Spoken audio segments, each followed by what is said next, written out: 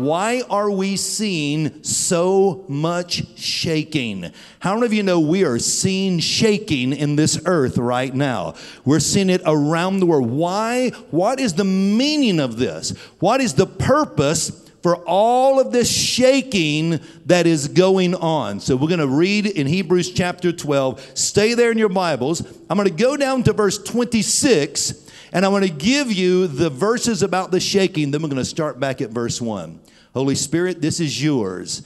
I've just stepped in the place that you asked me to speak and step into. God, this is your sermon. You know exactly what you want to say. Use me as a vessel.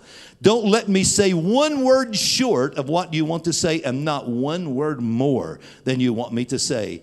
I ask you that with pinpoint accuracy, you will touch down into the crevices of people's hearts who are struggling or discouraged or confused, who are just giving up, or who feel like this world, like there's no hope for this world or this country.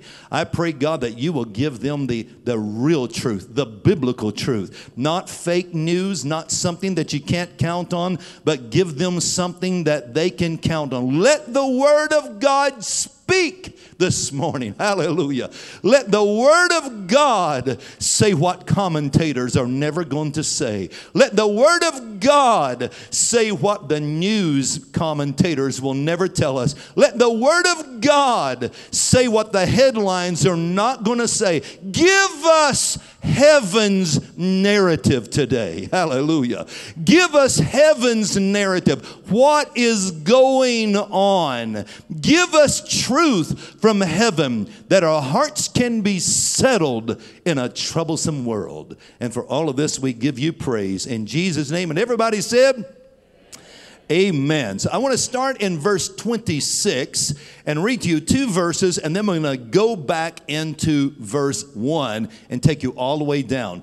Verse 26 kind of sets the stage. It summarizes the end of this message that the Lord is sending to us through the writer of Hebrews in chapter 12. Now you have to remember the Hebrews 12 comes on the end of Hebrews 11, the Hall of Faith chapter in the Bible.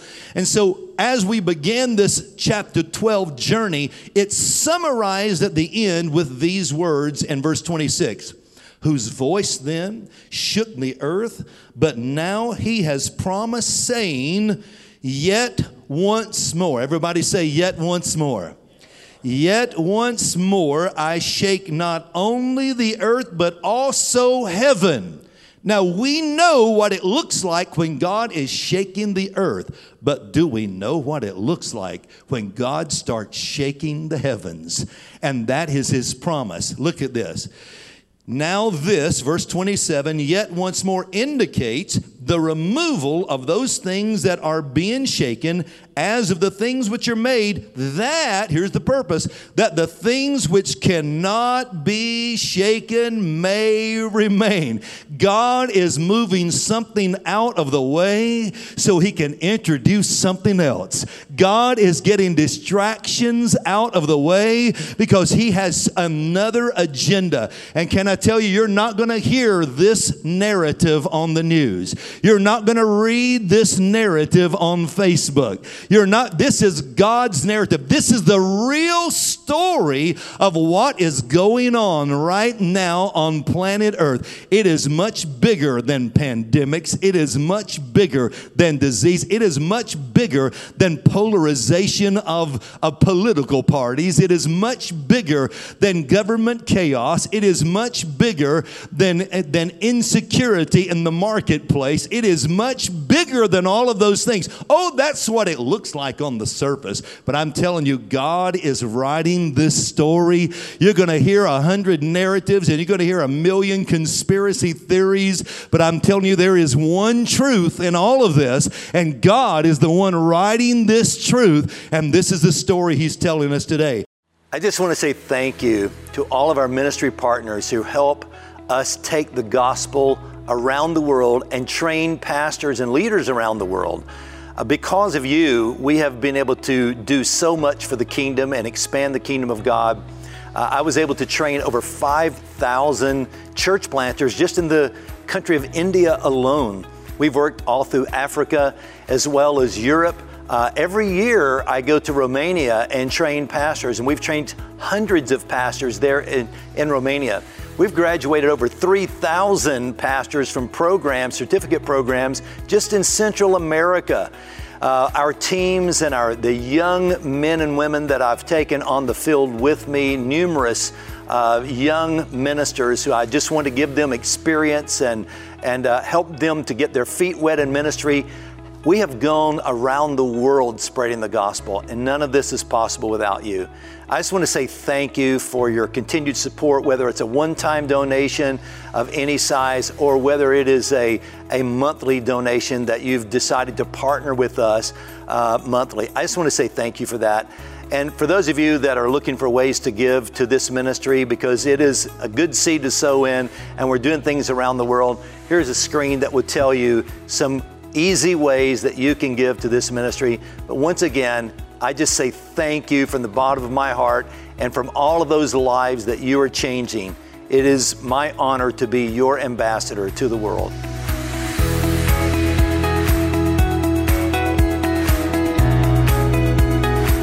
I believe with all of my heart, and almost everywhere I preach, I have to say this prophetically, because I believe with all of my heart that we are getting ready for the greatest kingdom encounter of our lifetime. I believe that we are getting ready for a revival that is about to sweep the earth. Our sons and daughters are going to prophesy. Our young men are going to see visions. Our old men are going to dream dreams. On the handmaidens and men servants, God is about to pour out of His Spirit, and it ends this way: and all who call upon the name of the Lord shall be saved. We are getting ready to see a revival of salvation that is unprecedented in history, unlike anything we've ever seen. This revival will not be fueled by anointing. It will not be fueled by anointing. You see, anointing depends upon men and women. Anointing depends upon the willingness of a vessel. This next revival that comes it will not be fueled by the anointing. It will be fueled by glory. And there is a difference. The anointing drains you, but the glory empowers you. When you spend an hour in the anointing, you go home tired and have to take a nap and wipe the sweat from your brow. But when you spend an hour in glory, your batteries are charged. You can run through a troop and leap over a wall, and you can't wait to get back in the glory. You can't stay in the anointing but 1 or 2 hours at a time, and it wears you out because it takes the strength of men, and it depends upon the giftedness and the yieldedness of men. But this revival will not be leaning upon the anointing or the vessels or broken vessels or what God has had to lean upon. No, in this next move of God, He's going to do it all by Himself. And when the glory comes down, you can sit in the glory for hours. You can sit in the glory all night long and still not want to go home. In the glory, people come and get saved before an altar call is given. In the glory, people get healed without anybody even laying their hands on them.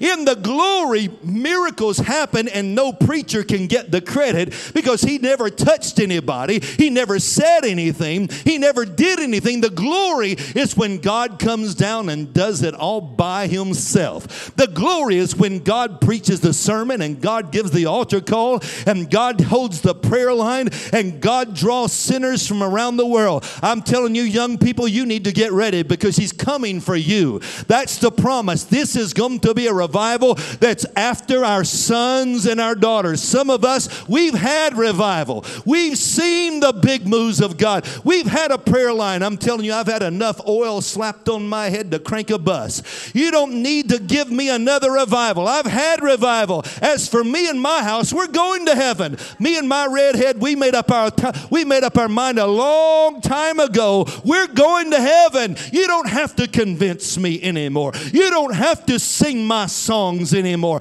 I've got iTunes. I can play my songs anytime I want. I can dance in my house. You don't have to appease me. I'm not a baby. You don't have to give me a spiritual pacifier or milk anymore. I've decided a long time ago, I'm going to heaven. No turning back. No turning back. Oh no, this next move of God is not coming for me. He's not coming for old-time religion. Old-time religion's already got us there. He's coming with a new move, a new wave, a new song, a new feel. He's coming for you. He's coming for teenagers all around this world. And he's going to draw them in from the north, the south, and the east, and the west. We're not even going to know what to call it. We're not even going to know how to handle it. You think COVID have no playbook. You wait till revival gets here. Revival has no playbook. The preachers won't know what to say. The singers won't know what to sing. And guess what? You don't even need to worry about it. God is going to do it all by himself. He's going to show up, and we're going to rewrite the story of God, because God is getting us ready for what he has ready for us. The trumpet of revival has already sounded in heaven. The angels of revival have already been dispersed from heaven. The winds of revival have already been blown by the Ruach of the Holy Spirit. It's already here, but God has to get us ready. God has to make us prepared. God has to preserve the remnant so that we can see revival. So in order for this to happen, there is something that we don't like to talk about that we have to do. We have to endure.